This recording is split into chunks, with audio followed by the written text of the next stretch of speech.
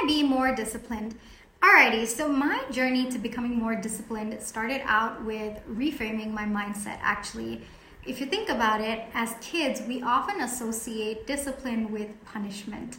And as I got into my adulthood, I found myself being very averse to being disciplined because I thought that it was just a punishment.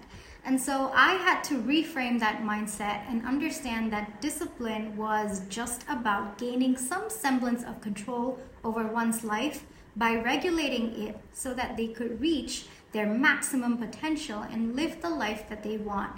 So understanding this new definition of discipline was the first step for me to become more open to being disciplined.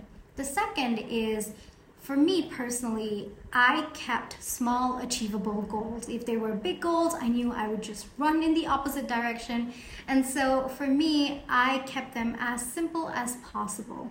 The third thing that I did was, especially when it was a task that I didn't want to do, but I had to do, I would keep some sort of small reward at the end to incentivize myself to go through with it. And the fourth thing that I would do is I would make it a point to write it down. If it was written down, it was something solid and it was something that I had to do. So yeah, hope this helps.